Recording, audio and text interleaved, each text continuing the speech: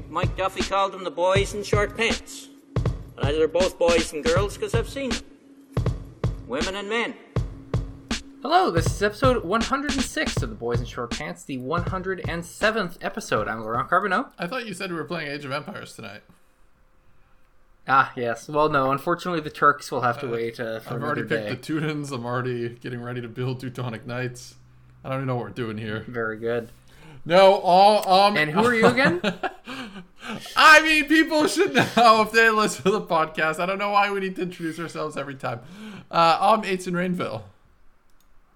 Oh, well, there you go. Very nice to talk to you for the 107th time on this podcast. Nice to meet you as well. Well, no, because we've recorded 106 of these in the past, so this is we're not meeting each other for anyway. This is, as many humans will be aware, the 1-year anniversary of nothing in particular, I suppose, really, but for us it was the first Monday where we were working from home. And if someone had told me on that Monday, hey, by the way, in a year you will still be in that chair, and those are not comfortable chairs. Those are hard kitchen chairs. Yeah, they're not great. I would have been despondent to hear it. One of the very first things I did was I made the call that this was going to last for a very long time, and I got my office chair. And I absolutely do not regret that being one of the first. And my desktop. I completely committed to just gutting my office of everything I needed for the long term. And I think that was very wise. As you know, I live in a 1-bedroom apartment, and this was not a luxury available to me. You could fit an office chair in your 1-bedroom apartment. That would not have been... We do have one office chair now, which is my partner's, and was provided to her by the Government of Canada for use in work. But I do not have a taxpayer-funded office chair. I would myself, have went and grabbed your chair. We have room for one. Like skateboard wheeled it home, like the 5 blocks to your apartment. It would have been fine. Yes, in hindsight, maybe I should have done that, but I didn't. Too late. You're committed. It's gambler's fallacy. At this point, I'm just going to write it out in my sort of kitchen table chair. The number one thing I screwed up in gutting my office was I left a bottle of Cholula on my desk, and when I went back... Yes, I remember the pale Cholula was very terrifying looking when you went and emptied out your office. To clean out that office at one point, it was a very sickening looking bottle of Cholula, which is by far the best hot sauce known to man, so there's that. It did not look good. It was certainly not of Cholula's usual standard, let's put it that way. It was in the sun too, I'm sure that didn't help. No, I bet it didn't. On the subject of pandemicversary, I just want to take a trip back because I went and did some retrospective sleuthing about just some like news conferences and vibe on the Hill for the couple of days before. Let's take ourselves back to the week of March 8th or whatever it was last year, where on the Monday everything was more or less normal. On the Thursday, it came out that Sophie Gregoire Trudeau had contracted the novel coronavirus COVID-19 while attending a Wii fundraiser in the UK, presumably from people speculated from Idris Elba. And then on Friday, there was supposed to be a First Minister's meeting. From Idris, or she gave it to Idris. Yeah, I don't quite remember. Yes, and then there was supposed to be the First Minister's meeting on Friday. Which ended up being canceled, as I recall.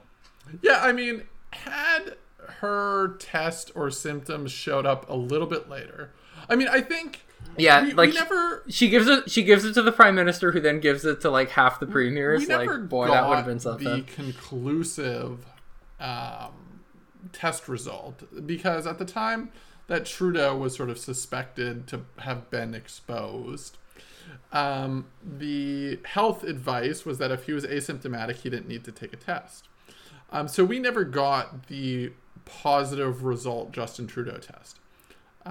Instead, we got Justin Trudeau self-isolating for like a month or something, which is very different. But there is a conceivable timeline, perhaps in some parallel universe, in which Sophie Gregoire Trudeau got symptoms a little bit later. they convened the First Ministers meetings or Council of the Federation. I can never remember which one's which. I'm horrible at that. Council of Federation is the premiers meet with each other. Okay, generally. So the First Ministers meeting. That makes sense. Yeah. It's broader.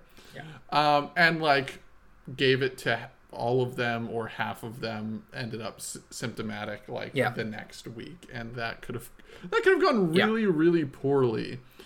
Just a decapitation strike on like every government in the country. It is sort of like in the country that shall not be named, when they don't put all of the important people in the same room together during like State of the Union Designated Survivor. Yeah, we could have had a really boring version of Designated Survivor. Where the respective provincial ministers of agriculture suddenly all take over the reins at the same time. Prime Minister Lawrence Macaulay is gearing up for his first electoral challenge. Yeah, so I mean, it was sort of by luck that this scenario did not happen, that she was symptomatic soon enough to call off the whole thing. But what really stands out to me about this moment, and I'm sure I've said it on this podcast before. Oh, and I will say on the Wednesday, the WHO declared the pandemic. So it was like Wednesday, Thursday, Friday. It was a big 3 days. I mean, I went back and listened to some of the same press conferences that you were. There's a clip from Minister Hadju on that day saying, there's not going to be a trigger point where things change dramatically. And it's like, oh boy, were you ever wrong. But the other thing that struck me from looking at that early sort of press coverage and the scrums in the media from the first few days is no one had any idea what they were doing. Like, really, they had no idea. This was a global pandemic that we didn't realize was quite as respiratory in nature as we now know. The emphasis was on surface sanitation. But we had scrums still, sort of an infamous scrum with 5 ministers standing in at the time as the horseshoe of the House of Commons, surrounded by the press gallery, and they were scrumming them in very close proximity, which it's inconceivable now that would happen, that there wasn't even a modicum of consideration given for social distancing at all. Yes.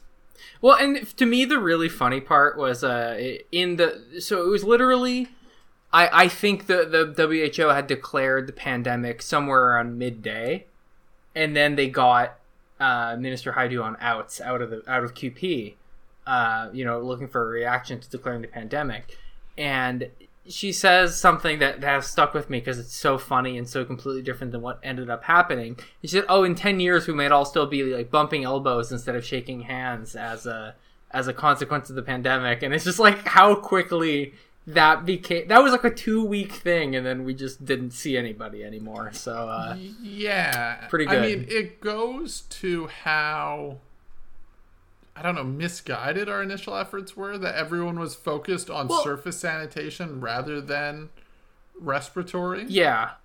Where the emphasis was on misguided, we're not going to shake hands, but like, oof, did we miss the mark on that? I think it goes deeper than misguided to just completely complacent, right? Like, I fundamentally think, and I believe I've said this before somewhere, is that you're on record so many places. Was it at McDonald's? Was it at Wendy's? Where did you say this? The federal government's cardinal sin so far has been excessive deference, I think. Like when deference to whom? Theresa Tam came out. Deference to whom? This is okay. You're getting there. All right. When Theresa Tam came out and said in like February, the risk to Canadians is low. And I did a quick search for this. What's the latest day I could see people saying the risk to Canadians is low? And in fact, it was Black Friday the 13th of last March, where I could still find references to the risk to Canadians is low. I think them saying that, fundamentally, the federal government, of course, they were busy at the time with the pipeline stuff, and they sort of were like, okay, well, you know what? They said the risk to Canadians is low. Let's move on. We got other things. We got other fish to fry here. And then it really snuck up on them, and they I had filed an access information request at one point last year about sort of deliberations at the Department of Finance about income support programs before Black Friday the 13th. Let me guess. No responsive documents. No responsive records. So they had not given any thought to what would later become CERB 72 hours before everyone had to start working from home and everything in the country closed. So, which is really mind-blowing. This is sort of stunning, and then, though, of course, we had... Let me it back is stunning. up a little bit, because in the lead-up to this, what we had was the example of Italy. Italy was... Yes! We were all watching the live feeds of empty Italian streets on cable television. And I remember... And being like, well, can't happen here. I remember being like, wow, what's going on in Italy is incredibly dramatic. And conversations I had with folks about oh, I don't think COVID's a big deal. And then I was like, I don't know if you've seen... We were still thinking we might go to Chicago. Yes. 2 weeks before this. I don't know if you've seen the anecdotes coming out of doctors in Italy about what an absolute mess that is. Maybe just a charnel house. Maybe that could happen here. But that it never seemed to be put to that in the early conversations, or in the media interviews of that week. Minister Haju sort of speaks about their worst case scenario forecasts. But it's all sort of from the health perspective of mobilizing health resources. It never sort of translated into that conversation about the economic consequences of it. One of the earliest things they did, which I sort of laugh at now in retrospect, and I think we've mentioned on here before, is their COVID package initially was $1 billion. Boy, I love the phrase 500 of which was health transfers. Yes, I love the phrase wrong by orders of magnitude, and this is perhaps one of the truest instances of that, where they were off by sort of an order of 999 billion plus. It's the tally is still sort of running. But yeah, I mean, there's a lot of things that in retrospect, and it sounds, it sounds like hindsight's 2020. How could we have known all this?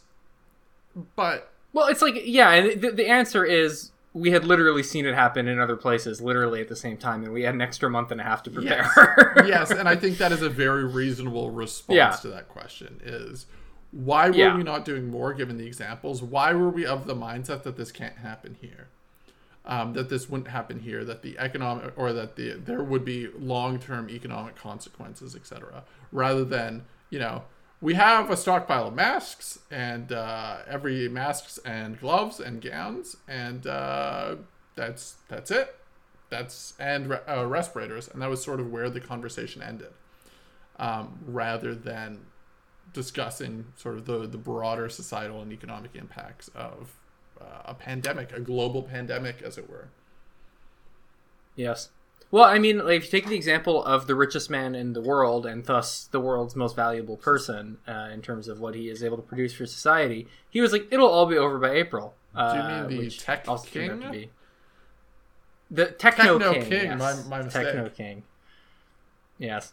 All that to say that I think we're going to look back at that sort of 2-month period between, January and March as a what the hell were they thinking kind of thing. So, there you go. Happy 1-year pandemicversary, everyone. And here's to being vaccinated in I feel great! Relatively short order? Yes, let's hope. No thanks, of course, to General Rick Hillier, who decided today to throw in the towel on his role as the guy they were paying $20,000 a month to get up at press conferences and say, I don't know. Honestly, I didn't read that story, in Ontario. So I can't comment intelligibly on what happened there. There you go. Focused on other sure things. People... I don't look at provincial news. I don't read provincial stuff. Indeed. Right? No. Yes. The only thing you care about is whether or not Kingston will be in red by the end of the month. Getting a driver's So there, I'm not sure I've talked about this. I don't think you have. So my partner is getting her You don't have to call her that. You married her twice, true. Dude. I have a 5-year delay on changing titles with people. I see. So my wife... You don't do well with names and details. My wife is getting her G... My wife! It's called a G1 exit in Ontario. I'm still getting used to the Ontario drivers regime. But there's a lot of reporting about there being like a 2-year wait period for driver's tests because of how many have been canceled over the course of COVID. Because turns out being in a car with someone for 20 minutes with the windows rolled up is generally not good. Not ideal. And then cycling through a dozen or so people a day is also bad. It's not optimal for sure. So there has been some sort of local news reporting on this, but I think it's, you know, a bigger issue than it's sort of given the media space for.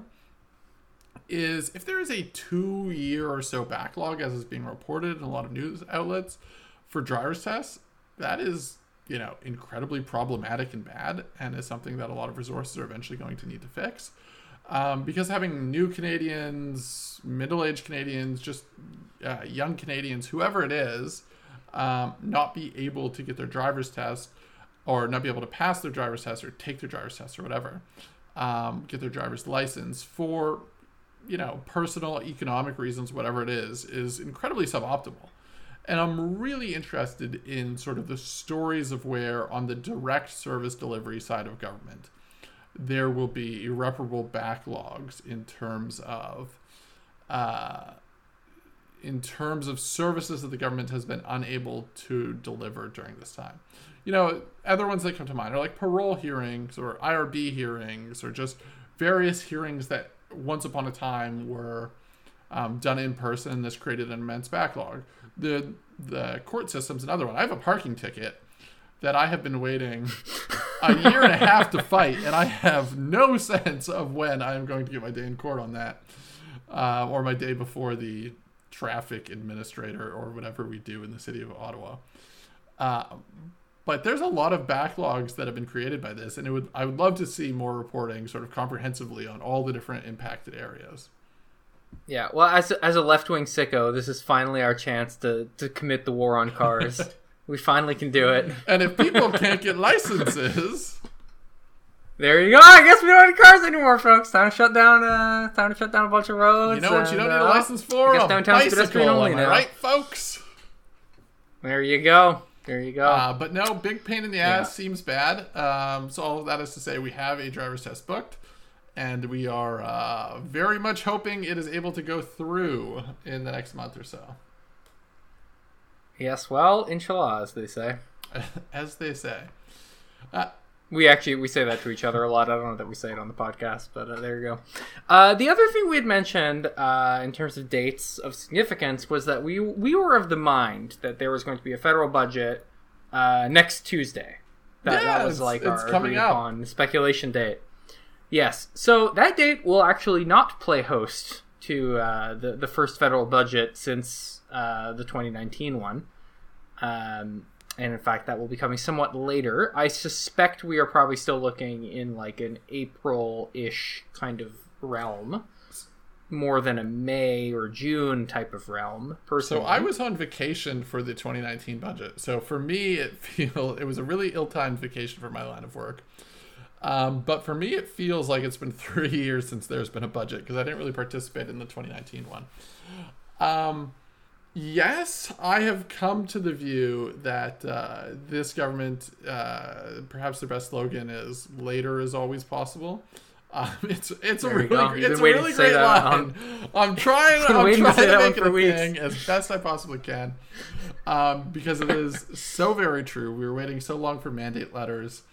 They took forever. Came about 6 months later than they were. They had like a mini shuffle in between, like having to do the mandate letters. Yes, which was very convenient, because then they were like, "Oh, well, we had to shuffle again, and now we'll do mandate letters." But in terms of budget timing, it seems like, I mean, the timing everything looked good for March, but this government is one that has trouble making hard decisions, and as a result, things get pushed.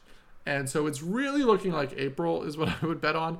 It is pretty inconceivable in my mind that it gets pushed anywhere further than April. I mean, this is problematic in some regards. The presumption is there will be spending announced for significant things in the budget, things that are responsive to COVID. A lot of those things get bumped by a month as a result of pushing the budget a month. The Federal Public Service is not able to push through Treasury Board submissions and whatever else it is. They can't just run commercials for stuff they haven't passed through Parliament yet. Well, at least for things they haven't announced yet. This government has been doing a lot, naturally has been doing a lot of off-cycle budget announcements. Sure. Not budget announcements, but spending announcements, which I presume will be sort of caught up with in this budget. But there are a lot of groups sort of waiting for things in this budget and pushing things a month.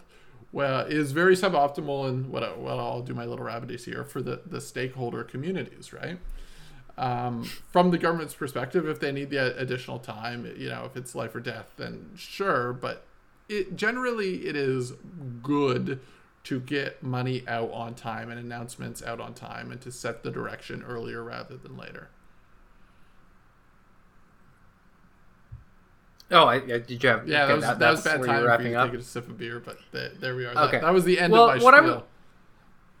What I would say on the timing portion of this is that if you do a mid-April-ish, or perhaps even slightly later into late April, you get like a good 2-3 weeks to sort of have everyone take the budget home and sell it to people. And that takes you about to a May date where you can then decide that you want to have an election. And then you're all done by sort of mid-June when Parliament will normally wrap up, which is, I think we've been pretty agreed that a sort of June election is pretty likely. So expect that budget to be very much about what they can bring to people on the doorstep during an election. Yeah. So what of the normal considerations on an average year that I would throw into the mix here is sort of the parliamentary agenda. To what extent it's true is sort of a toss-up for any given government. But I would normally make the point that a government has the incentive to run the clock on the parliamentary calendar as long as possible in order to get critical pieces of legislation passed. Yes, typically. For many reasons, this parliamentary session has been... how do I put it? Very unproductive in sort of the classic sense. There isn't a ton of legislation moving, and there's multiple reasons for that. Parliament, it's a minority parliament. Things have been sort of jammed up due to an absence of opposition support. The government requires, in the case of a recent bill, the support of the Bloc Québécois in order to impose closure or time allocation. I can't remember which one it was. So the parliamentary side of things that I would normally throw into the mix doesn't really seem to be a factor here. The most significant parliamentary deadline or piece of legislation on a timeline that they seem to be working with is the medical assistance in dying, the MAID legislation, which is it's been missing. It's missed a number of deadlines, court-imposed deadlines thus far. It's not a piece of legislation I've been following tremendously closely, so I won't say much more than that on it. But the timeline on that one is sort of the only one the government seems to be working towards. There aren't a ton of other pertinent legislative deadlines, which may mean that basically all of the legislation, the privacy legislation, the I don't know how I sum up the legislation. I'll take one prominent example. Legislation introduced by Guilbeault. But all of that stuff is sort of, nice to haves in a broad sense, but is not stuff that the government would orient its strategic planning around. No, and I think if there's one that I think they probably, well, it's not going to happen, but for instance, the UN Declaration of Rights of Indigenous Peoples legislation is one that they have been pushed really, really, really hard to get passed because a substantively similar bill passed the House of Commons in the last Parliament when it was Romeo Saganash's private member's bill, and then died in the Senate, as did many others. So there's a big desire there to see that passed, but you get to the point where they can kind of hold their own stuff hostage to an election, right? You say, like, look, you want the bill? Like, you give us a majority and we'll get it done, right? Like, liberals have been big fans of that trick for quite a long time. I still hear people blaming the NDP for us not having universal childcare. There was like a liberal cabinet minister getting charged with a crime every week, and they're like, "Oh, it's the NDP's fault." Sorry, it's pretty good. Love to hear that. But yes, I think that will be the sort of like hostage taking of their own stuff will be something to see. Yeah, I mean that's the play, right? Is to put things in the window. To what extent the budget serves this exact same function, I think is reasonably high. That the budget will be more or less. A budget implementation act will probably be passed, in my estimation, which will trigger a lot of sort of immediate short-term spending. But budgets these days are often very forward-looking documents. The time span accounting for is basically approaching 2030 on some line items. So that really puts it in the window for... Yeah, they love backloading stuff too. Well, yeah, backloading things is a very nice trick when you're writing a budget, right? Yes. Because you're able to spend money on future governments, and presuming you're still government when those decisions are made, you're hoping to keep to those commitments. But other governments may cut those, but that's a reason to vote for us. Yes. So I would expect to see one... I mean, we have the promise of a lot of short-term spending. A lot of sort of 3 years is the window that the government has been committed to in relation to its COVID spending. But there are examples in recent announcements, i.e. the transit announcement, where I think it was out to I'd have to double check, but I think it's 2028. So gives you a sense of sort of some of the timelines we're playing with. Yeah. Another bill I think will be very significant to see where it goes is the election changes bill, which will sort of make running a pandemic election easier / possible. And that one has not passed yet. So I do wonder what will happen there. I mean, and what do they do, right? It's a very difficult situation because of the parliamentary logjam around other pieces of legislation such as EMP'd. That it is hard for the government to commit all of their legislative firepower towards an election bill because... Yeah, they may just be betting that like enough people will be vaccinated by the time that they want to have an election that they don't really need whatever. It. Yeah, I think that's what it comes down to. Like, it would be a nice to have, but I think that's very possible. A need to have. Yeah, no, I mean, like, look, like, how many other jurisdictions had pandemic elections without tweaking their elections acts last year? Like, not a tiny number. Tell me about what's going on in Newfoundland. Yes, Newfoundland is still in a bit of a limbo. But actually, the one thing about pandemic elections, I think that's been learned from the Newfoundland lesson, is that governments can play fast and loose with election law during elections, and nothing can really stop them.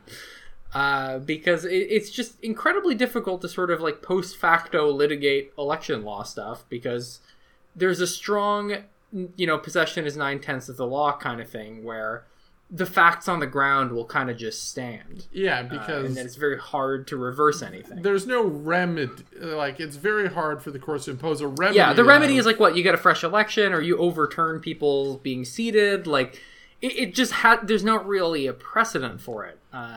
At scale, so it's and I have a hard time seeing anything coming. While we're talking about election law, I would just note that one of the Ontario courts, I can't remember which one, because I'm not a legal guy, despite my early undergraduate ambitions, has overturned or struck down.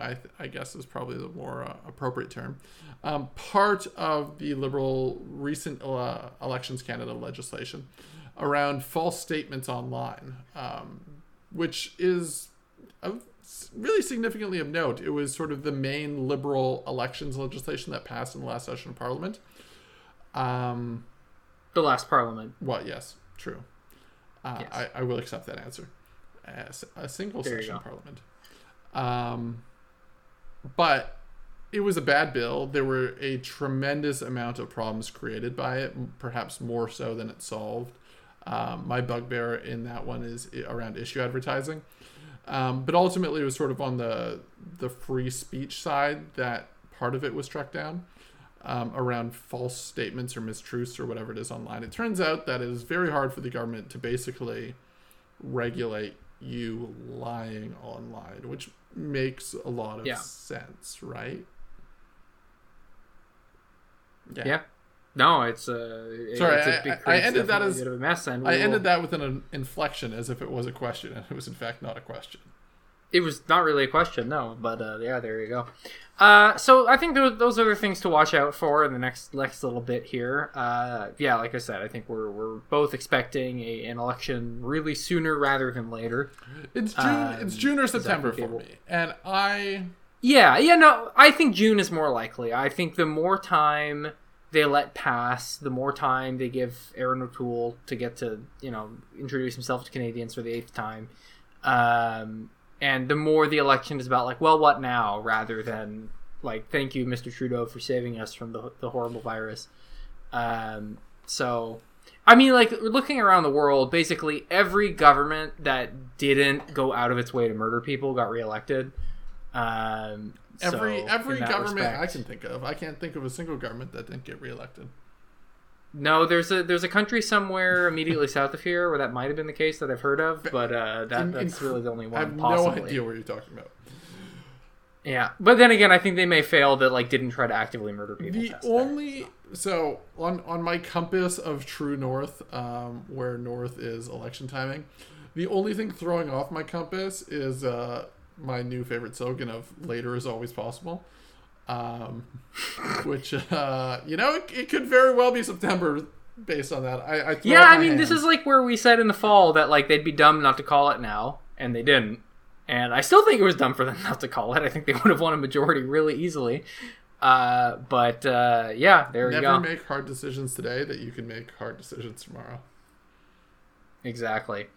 So that wraps us up on that particular topic. The other thing I wanted to talk about, two recent little pieces from the, I would say, Etienne's side of the aisle, more or less. Let me preface this with, these are both your additions to the agenda. Things that you were passionate about and wanted to talk about. So hit me. Well, yeah, no, but it's just more that they're coming from the political they right are. than I concede else. that, but I'm just saying this is why you get to lead in on both of them. Okay, so the first one I wanted to talk about is the Macdonald-Laurier Institute, which really has been feeling their oats recently. Just a lot of publication coming out of them. It's nice to see from our think tanks. Sorry, what was that? It's just nice to see that from our think tanks, our Potemkin village of think tanks. Yes, our extremely Potemkin village of think tanks. So they published a COVID-19 misery index. That I wanted to talk about because, there are parts of it where I think it was pretty good, and it's an interesting attempt to do something. So basically what they've done is they've taken 15 countries, ranging, I think these countries you could all fairly say are OECD, very developed countries. You've got Norway, you've got your Canada, you've got your Japan, you've got your United Kingdom. And they're comparing each country's misery from the pandemic across three sort of categories. The first being disease misery, the second being COVID response misery, and the third being economic impact misery. The disease stuff, I think, is, for the most part, pretty fair if you're looking at where the numbers are coming from. Cases per million population seems reasonable. That seems like a thing you'd want to sort of note. Average ICU, so the seriousness of the illness, average hospitalizations, which I guess that's not that different from the ICU really, but there you go. Deaths, definitely something you'd want to count in disease misery, but going down a little bit more to response miseries, where I think you start running into some problems, where you have stuff like ratio of tests to cases, which is pretty reasonable. I think, we've both been really clear all along that testing is a good thing and there should have been more of it. In fact, I will just table that remark for now, and something I want to come back to at the end about the sort of pandemicversary. Vaccination per 100 population. There is an interesting point because I think if I were an uncharitable person, and I would say that this is a somewhat right-of-center think tank trying to make a point that the Liberal government is doing a bad job, taking your snapshot in time of vaccination right before the government starts to get a lot more vaccines is not the most charitable way to do it to a government, which fair enough, like they're under no obligation to do so, but I just sort of raised my eyebrow at that. The stringency metric they had, which is basically like the lockdown seriousness index, is actually reasonably interesting, and I highly recommend people give it a look and see what they did there. I will also post, of course, the link to the report in the show description. Unfortunately, where this I think falls apart a bit more is the economic misery index, where you're looking at cumulative increase in unemployment. There are a lot of different ways that unemployment is measured across countries, and I think they did some attempt to sort of control for that. But, like, for instance, the Conservatives have been really dining out on this talking point of the worst unemployment in the G7, where it's really not true. It's just the fact that we count ours a little more precisely in different ways than the US does and some other countries do. So, you know, not so good. Where this really fell apart for me was the change in public sector borrowing as a percentage of GDP 2020. Metric they had, because of course two fronts here. First of all, Canada had a remarkably low debt to GDP ratio, as Bill Morneau, RIP, was always fond of saying. Canada has the lowest debt to GDP ratio in the G7, so any increase was going to look bigger as a percentage if you were a low indebted country. The other thing is that if I told you that we are actually paying less interest in debt on federal government debt this year than we were last year, even with the, 400 odd billion or however much that has been spent over the last year, a lot of people would have a hard time believing that intuitively, but it is in fact true. Which I have a hard time, I don't know. I feel like if I were doing this index, I would perhaps weight the disease misery a little more highly, and I would weight the deficit hysteria a little less if it were me, But fair enough, people gotta eat and they gotta get their headlines, and I respect that. I myself eat by making headlines in a sense, so you can't really begrudge a player his game, But yes, all that to say, not a hugely impressive effort from the Macdonald-Laurier Institute, though there isn't a kernel of an interesting idea here of sort of normalizing this stuff across countries and really seeing who did a good job and who did a bad job. But I think the disease stuff is, to me, it is like implausible that New Zealand would be number 2. I'm sorry, they won. Or like Sweden, which has a far worse disease misery number than we do, but still come in at number 4. And it's like, they made the choice that a lot of people would die, and it's like, I don't know. That to me sounds worse than like what we had in some ways. So, all that to say. Over to you. Aitzen has advanced to the Castle Age. No, I mean, you're right. To the extent that anytime you make any of these trackers, you are making what amount to arbitrary decisions around how you're going to... Or at least editorial decisions. Sure. Whichever. Yeah. Around how you are going to weigh things. And coming from MLI, there is heavier weighting on the economic elements of it than the disease and sort of human impact.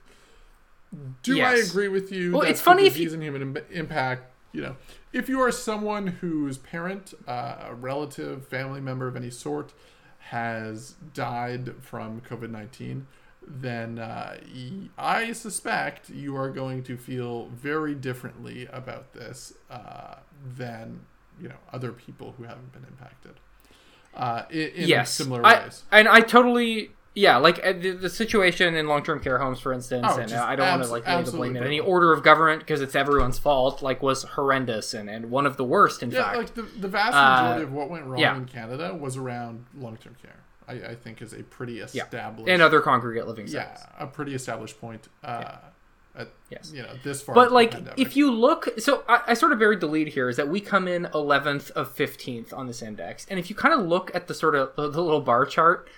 It's like you see that there's kind of like a clustering of the disease misery index around 60 to 70 around this kind of like rank, and Canada's is at 35, which is just like much lower and takes you kind of closer to like the top 5, top 7, give or take.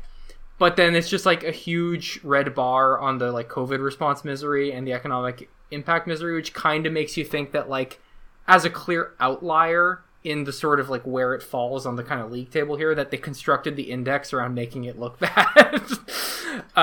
So yeah, you know, all that to say. Happy to leave that one there.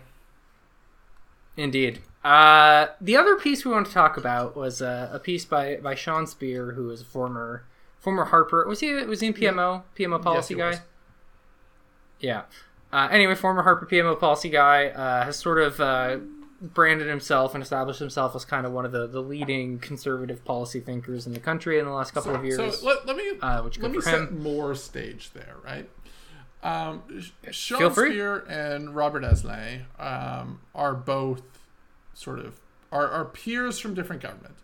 Robert Esley was the budget director under the early years of the Trudeau government for Bill Morneau, and Sean Speer was an economic policy advisor, I believe, in Harper's PMO for a number of years. Robert Esley beforehand was an academic. Sean Speer now is an academic. I believe he's affiliated with the Monk School, whereas Robert Esley has turned over to the private sector, was at BlackBerry, and is now with the CEO. He's a job and value Business creator. Council of Canada, pushing for a Canadian version of DARPA is actually the latest thing I saw him quoted on. Yes. But together, so they've sort of joined forces, and I know this will be sort of rich to the NDPers of the gang, who will refer to their favorite rhyme, liberal Tory, same old story, have joined forces to write a number of pieces, some long form, some short form, around suggested policy directions for the country that sort of both... Yeah, like to give one example, they wrote a long piece about industrial policy for the Public Policy Forum. North and yes, Star, as you say, I think it was titled.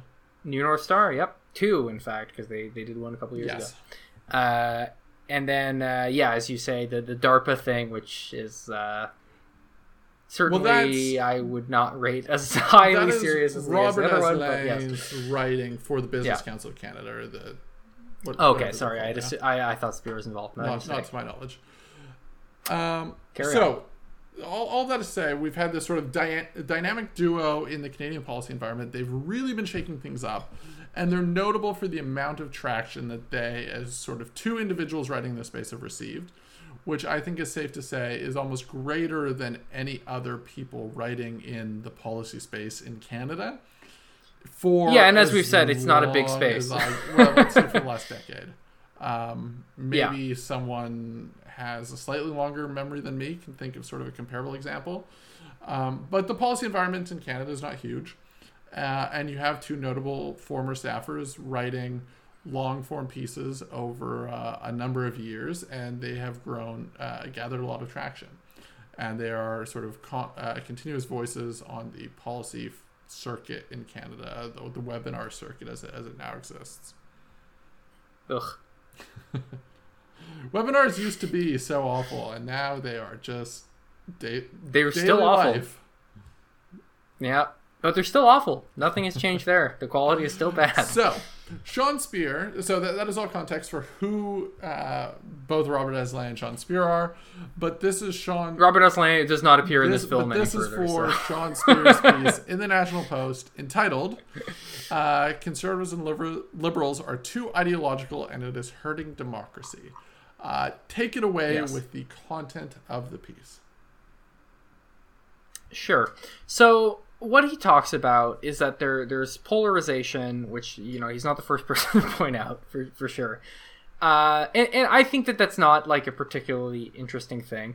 But what he settles on is that there's increasing urban and rural polarization, and that expresses itself through partisan sorting, where the Liberals win overwhelmingly, and the NDP to some extent, overwhelmingly in urban areas, and the Conservatives win overwhelmingly, once again with the NDP kind of playing an odd straddling role, overwhelmingly in rural areas. So, like, I think he's he's correct. There's not a way to look at the map of Canada and think otherwise, the electoral map, that is. So that kind of is what it is. His solution to it, I think, is not in a new one either, though it is interesting to see people reviving the idea. And his idea is basically that political parties should relax their kind of ideological and communications, commitments and parameters, and I'll be more, allowing candidates to take their own positions, etc. And one thing he points out, he points to, for instance, Labour and the Conservatives in the UK, where they have a lot more intra-party dynamic tension over, even quite serious issues, like Brexit, having pro and anti-Brexit people in both of those parties. And then saying, if they did this, it would be good for Canada because you'd get less polarization. He kind of sneaks in a line near the end of here that I think is the really, really critical one, because I remember this dominating the debate over Michael Chong's Reform Act, however many years ago that was now. 7.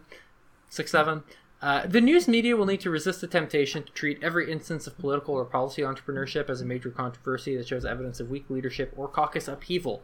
Now, astute readers of news media may note that over the last week, if you did a little Aaron O'Toole Google search, for instance, you would find about 8 articles every day about does Aaron O'Toole have the confidence of his caucus?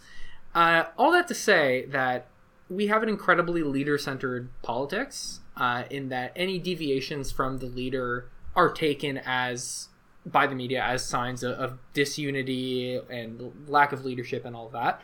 And I think this is a bit of a putting the cart before the horse, in that I don't know how you sort of do this idea of like having bigger tent parties and overlapping tent parties without the sort of instinct of media to cover it as existential to continue. Like you kind of have to solve that problem first. So I don't know if I agree with you in terms of solving that problem first. I think it can be a question of normalizing it. And as it happens more often, let me use the example of Nate Erskine-Smith. I don't know if his dissensions from the Liberal Party line are covered as frequently as they were in early days. My impulse is to say they aren't, but I don't have sort of an analytical paper I can point you on. I can point you to. No, I think you're right, and it's an interesting case to point to, because he and a couple other people in a couple caucuses are then sort of like, they say, oh, well, that's that guy. Yeah, it's a maverick, right? Caucus, but is sort of what it becomes. Yeah, the maverick's the guy who's always going to, or the guy or gal who's always going to disagree. But I think there could be a lot more potential over time for that to represent a larger portion of caucus, sort of normalizing that your caucus is outspoken. But that's not the problem for me. No, and I was going to turn the page over to the idea that, like, if you... Yeah, I'll let you take this one away. So the problem for me is... So I agree, urban, rural. My question is this the correct place to start, or even necessarily the easiest place to start in terms of addressing polarization?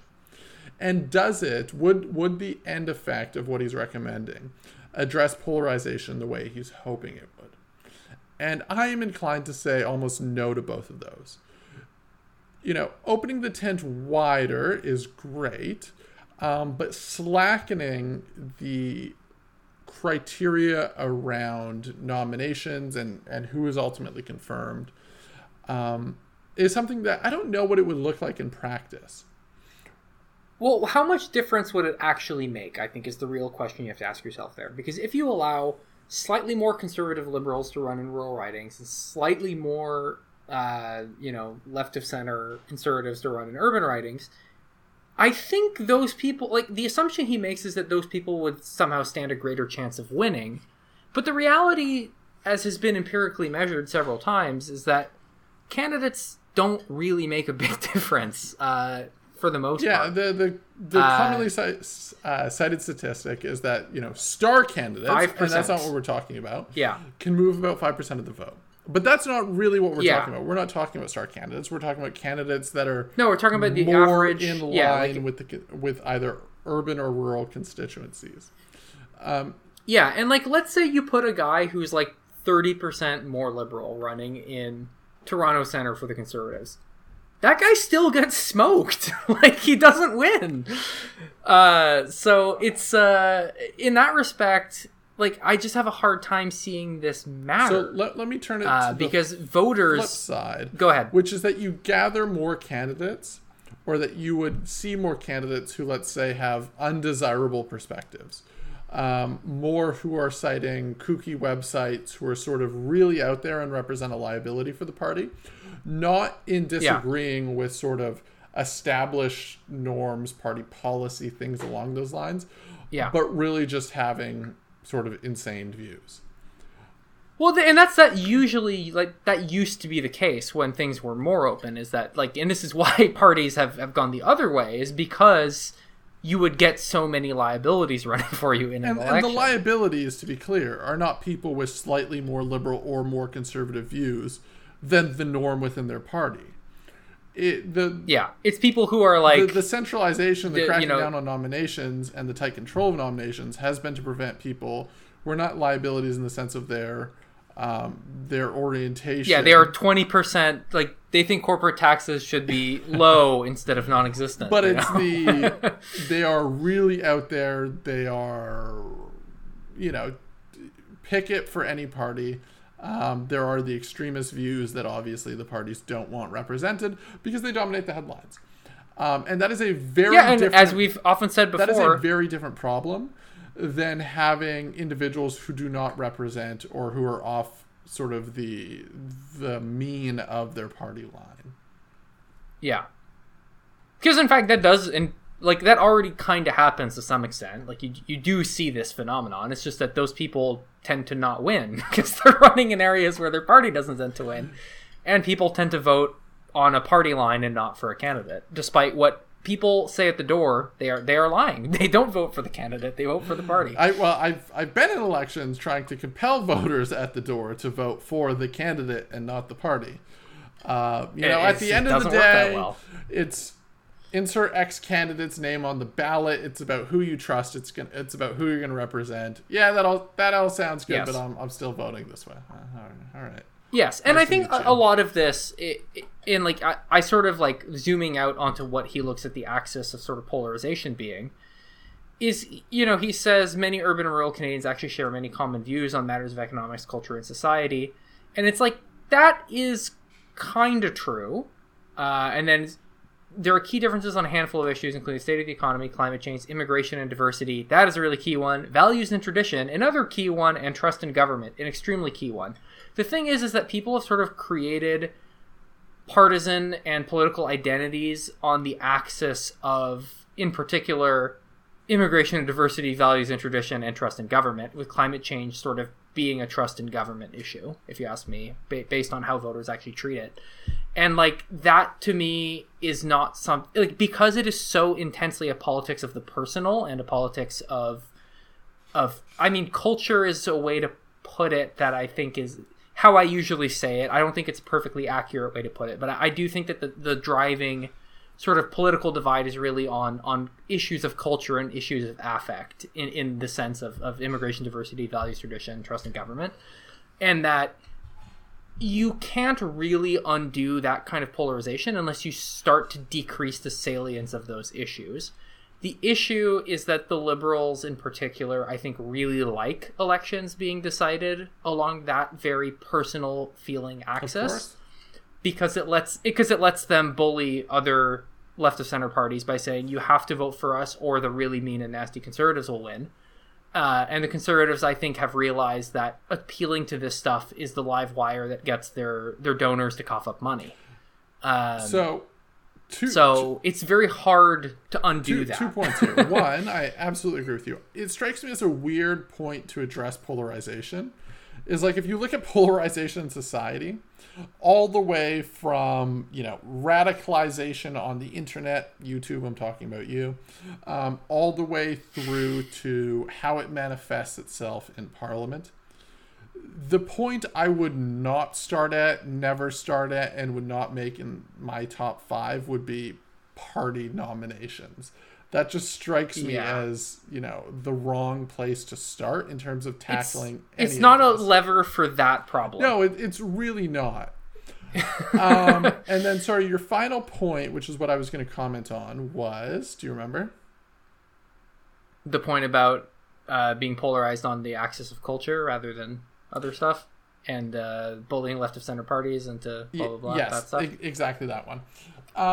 So, I mean, one of the problems, and this is perhaps where one of the other areas I would start addressing the same problem that he is trying to tackle in a different way, would be that the Conservative Party is a party that has won electorally in recent history only under Stephen Harper. For, once in 20 some odd years. And its prospects going into the future are in question because the dynamics look like they need a majority or nothing, and they're having a hard time breaking through that 30% threshold right now. Yeah. The Conservative Party will, even if they were able to win a minority government, there is still really an existential problem of whether or not they would ever be able to govern with a minority government. Yes, because you take this parliament and you just flip the liberal and conservative, and it's still a liberal government. Number of seats, and it just doesn't. Yeah, it just doesn't work for the conservatives. This is something that the conservative sort of establishment has been really unwilling to address. As close as they get to addressing this is to say, give us a majority. And, there was this conversation at the end of the last election, albeit very briefly, when there was maybe the polling indicating that a majority was possible. It was really majority or nothing. But that's not the case, and that's a central problem the Conservatives need to reckon with. One of the things I find that's at the core of that issue is the fundraising model of Canadian elections in Canada.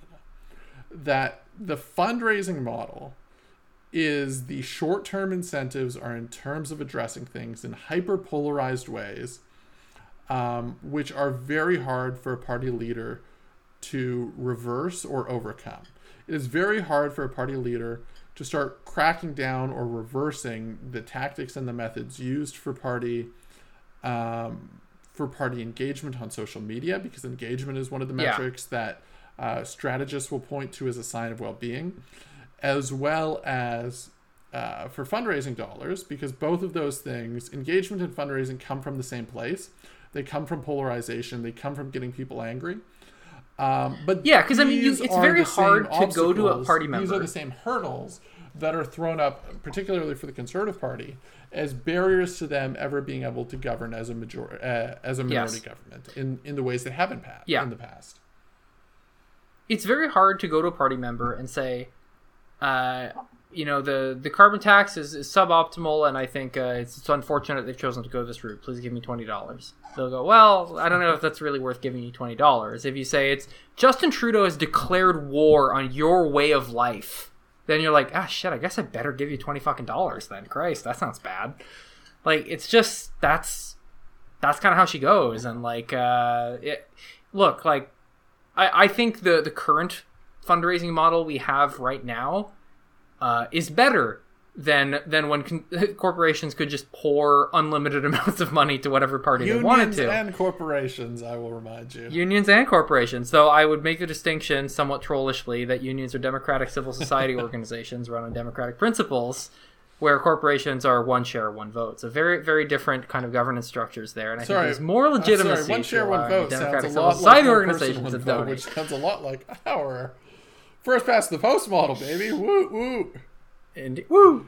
But at any rate, all that to say that it's not it's better than what came before, but I think if you want to defang the sort of vitriol that comes from having to go to your members and the general public all the time asking for money, and having to sort of resort to, things that will grab their attention in a very attention-saturated media environment, you need to think a little differently, and people have talked about public financing of elections to some extent, which I think is sensible in some contexts. So But at any rate, that would be a place I would start the conversation rather than nominations. I agree with that. And let me just propose one theory I've been toying with over the years, which is not directly related to fundraising, but sort of close enough, which is the technological nuking of all party apparatuses. Yeah, you really do like this one. You light up the big EMP and you absolutely destroy all the databases held by the parties in which they're carefully crafting, personality profiles for every voter in Canada. Yeah, just back to clipboards, 100%. Everyone. Get out there and... Yeah. Fully 100% supportive of that, and I honest to God think it makes political sense as well. Basically what we have is we have parties fundraising, as much as they possibly can to build the biggest databases possible. To gather the most information, they intentionally carve out laws to exclude themselves from them so that they can do these things in violation or in contravention of what normally the Privacy Act would apply. But what I think it requires, what a crafty political party could do is basically stop spending money on their database for 2 years. The other parties spend it. This is just the political incentive in order for anyone to do it. And then you nuke it. You make it illegal for political parties to do any of this stuff. It's very sellable to the voters that you don't want political parties to be building out personality profiles on you and all the creepy shit that these apps do. And it sets everyone to the exact same place, which is not an arms race over big data, which is the present sort of state of affairs. And it really changes the game in terms of how our elections are run and what we do in terms of election. And it really sets it to an old-fashioned model, which I think in many ways is better. And there's really nothing lost for me aside from, and there's nothing lost except for the perceived edge that parties claim to have over other parties. The missile gap. Yeah, parties love, talking about the technological benefits of this database and investing literally millions of dollars, sometimes in failed experiments, on their databases. And if you just nuke all of that and you send everyone back to clipboards, it really becomes the old-fashioned model of let's just put ads out, let's film good television ads, let's lean on tools that already exist. And the tech-inclined it sort of makes you broadcast wider. 100%. And the tech-inclined people are literally shivering with rage at this idea because their lives for 10 years has been building these databases, liberalist, I was about to say GEDS, but that is not the right one. That's different. Sims is the conservative one. That's another kind of liberal database. The NDP one is Minivan or something like that, which is the least advanced. No, populist rather. Minivan is the liberal one, or it's the app they use. Sorry, I thought liberalist was the. Am I mixing that up? It's the database, but the app they use to go canvassing is called Minivan. All of these. Yeah, it's based on the Democrats. Nuke them all. Set us all back to the Stone Age in terms of technology, and honest to God, that would have a much bigger impact than changing nominations. And it could be done with a stroke of a pen and giving political advantage to the political party that does it, at least in the short term, because your opponents would have spent millions of dollars on their database in the interim. Which would be pretty funny. The one caution I no would, cautions, I would put and to that you is on the end this. of the podcast, folks. No, it's more just on the effect of this. So let's say you did what many people have been asking for years and ended the carve out for political parties in PIPEDA. And you said privacy law now applies to you like it does to everyone else. There is a place where this is the case called British Columbia, which you may have heard of, where their privacy law does incorporate political parties. And elections are basically the same there, which I guess is kind of good and bad news in the sense that you can protect people's privacy and also just run elections basically as normal. But unfortunately, you would have to go a little further to EMP, like the end of the Matrix, or not the end of the Matrix, the end of Fight Club, all of the political party databases. There are a lot of EMPs. The ship, the Nebuchadnezzar, has a lot of EMPs in the Matrix, so that's an apt analogy as well. Oh, that's true, right? They shoot at the little squids. I can't remember what they call them, but yes, they turn off, whatever, they sit tight, they EMP the ship, or the squiddy boys as they come. The tentacruels, if you will. They're very good. Real 90s deep cuts today. I mean, this has always been my solution for this segment of, and it solves a lot of privacy issues. It solves a lot of like creeping big government problems for me.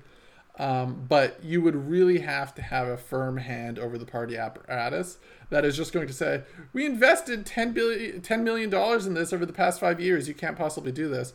Well, guess what? The Liberals are doing it better than us. It's going to continue to be this big time suck and energy suck, and it artificially pumps the amount of fundraising we need to do and all the rest of it for the exact same result. Let's just torpedo everything and get off the treadmill is really my solution at the end of the day. But make everyone do it at the same time. Yeah, no single party is going to EMP themselves independent of it. So it requires a governing party willing to EMP everyone. And, when the Conservatives did the fundraising version of the EMP, it was clearly to their benefit, that's a good comparison, because it was an impact that was like as consequential as this probably would be, if not more.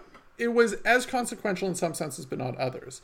The Conservatives got the most, along some dimensions, yes. But I'll note those dimensions because I think they're relevant and important. The Conservatives got the most benefit out of it in terms of their sources of funding, proportionately. Yeah. The Conservatives were the single largest beneficiary of the per capita subsidy, or the per vote subsidy, I suppose is the actual name, relative to the other parties. But the smaller parties, the NDP, the Greens, others, received more from the per vote subsidy as a proportion of their total fundraising. So the Conservative defense at the time was, this is hitting us as hard as anyone. But this would in fact be more balanced relative to the ongoing arms race between the Conservatives and the Liberals, where both parties are spending, no one knows for sure because party finances aren't that public in terms of how they allocate dollars. But I think you can say a comparable amount of money. And so all it would take would be one party gaining power with the intent to just nuke this thing. Just absolutely nuke it and let's be done with it. And then it would be very hard I would hope, to reverse that change for a party to say, we want to have databases on citizens again. And it would be just such a refreshing change. Because I don't think citizens realize how creepy these apps are at the end of the day. Yeah, if people had how the sausage is made is not always pretty. That people are walking up to your driveway. Maybe you're not home. Maybe they're evaluating the bumper sticker you have on your car and giving you a political ranking based on that. Like there's also well, people always said look for strollers, right? Because then it's young strollers. Parents. Look for bumper stickers. Every data point matters. Are they driving trucks? What is it like? Done. Yep. That's another one that is used a lot. And I'm kind of two minds about this. Well, not in the sense that I fundamentally disagree, because I do think that I'm of two minds in this way. I either think that this stuff is basically bad for democracy in the sense that you are not really talking to people as citizens anymore. You're talking to them as data points that you've sort of assembled an aggregate of, and you pick the little things that you think will it will go to their lizard brains and tickle that. One point. Or, just make one and point. Here's the flip. Okay, go ahead. Is that the entire conversation has shifted from persuading people to mobilizing people, which has been a huge detriment to our political system. Is that it then becomes about voter mobilization and voter suppression. Let's not talk to the people that we have identified as zeros in the database. And let's just glaze over them because it's more efficient. It's sort of like the debates around economic efficiency while jobs are being lost. So long as things are more efficient, who cares what happens? Yeah, exactly. There is an externality there. The other side of it is that is this stuff at the margin kind of snake oil, right? People talked a lot about the Cambridge Analytica stuff, and I did more work on this than many people in Canada did. It's not hard to be an expert on anything in Canada. No, indeed. And what I came to the conclusion to is that there was a lot of shady financing, and the work was oriented in some sense around voter suppression quite actively, and sort of disengagement messages, which I think is bad and just very. But at the end of the day, all the stuff about the person they know your personality, that was kind of bullshit. It was really a couple of percentage points kind of thing, and not that significant. Sure, it is. Like they were hyping themselves up to sound very like Bond villainy, but it was very much. No, but it is for now, at least, right? Like Cambridge Analytica was how many years ago now? It seems like it was just... No, geez, like 5, 6, That's sort of my point, right? Is how have AI systems developed in the past 6 years? And the answer is probably exponentially. Like, the difference in what Cambridge Analytica was claiming to do and could do was certainly large, but it is not implausible at all today that those technologies as they were pitching them. So, like, that I'm less hung up on, that there was a gap. Self-driving cars are around the corner, baby. Well, no, there's a difference, though. Self-driving cars are a very different problem than large databases that are able to accurately predict people's voting intention or likely voter intention based on the 50 different things they've liked on Facebook, right? Like, that's a lot of that is more statistically plausible than lidars that can see through rain and snow accurately and see road signs. And like, don't get me wrong, we are making advances in a lot of these spaces. And elections evolve in increments in Canada of roughly 4 years. How quickly the technology is going to change between elections is going to scale up dramatically in terms of these databases and the amount of information, and they're cumulative over the years. And none of this is good, folks. Absolutely none of it. Nuke them all, just EMP, and put us back to clipboards is 100% what Clipboard I'm age of. Well, there we go. I think we'll leave that there. I don't want the door knockers. Don't think either of us expected to talk about databases for 20 minutes. Sorry, are you this person and you've been living at this residence for how long? And last year it seems like we mobilized your vote to vote conservative, and horrible, absolutely horrible.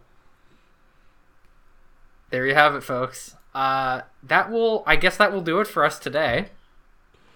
Any did you have a beverage? I had a beer from Signal Brewing in Belleville. It's actually not in Belleville, it's a small town outside of Belleville, but close enough, called Gamma Ray. It's their Imperial Coffee Stout. Was delicious. Great brewery in a historic, I think a Canadian club. Yes, you've been there. No, it's like a toll, or like a sort of like a customs and excise warehouse, I think. Yes, but it was used for bottling whiskey during Prohibition or something like that. Okay, but it's a really nice building. Gorgeous building. Yeah, like fantastic brewery. Etienne and I have been there several times. Right on the river. It's very lovely. You'd say it's almost from the feudal age. I don't know that I would say that. I'm just trying to work in as many plausible Age of Empire references as I can. I see. Minutes. Okay, yeah. Indeed. I had the Until Then from Dominion City, a goes with lime zest and tamarind, which is brewed, I think, in collaboration with their friends, apparently, at Fairweather in Hamilton. I've got 3 of those coming my way soon. These are, I would say, one of the best things I've had from Dominion in quite a long time, which is saying a lot, because I like a lot of their stuff. Fairweather, I find to have a lot of interesting beers that have a sort of, like, breweries kind of have, like, a flavor. It's their grain bill sort of give it a kind of, like, the hops they kind of use. And I don't love Fairweather's sort of like brewery taste. I'm sorry to tell you, but you're wrong. I like the Bellwoods one, for instance. Like, I find a lot of Bellwoods beers. I'm like, this is a Bellwoods beer, and I like that taste. Same with Dominion City. I'm like, this is a Dominion City beer, and I enjoy that. The Fairweather one I find a little sickly sweet. But this one, I don't know what involvement Fairweather had actually in making this, but it is very, very good. So there you go. Also, it's just nice because now we're getting a little better weather, and like the sun's out a bit longer, the daylight savings over the weekend. So it's just nice to have a little tropical-ish beer. You know? I'm looking forward to obtaining my share of those beers shortly here. So, well, very good. I guess that will do it for the Boys in Short Pants today. Thank you once again for listening. If you're a long-time listener, and if you're a first-time listener, thank you also for listening. Please recommend the podcast to friends and family and people you think would like the show. In fact, maybe recommend people who wouldn't like the show. Challenge them to push the horizons a little bit.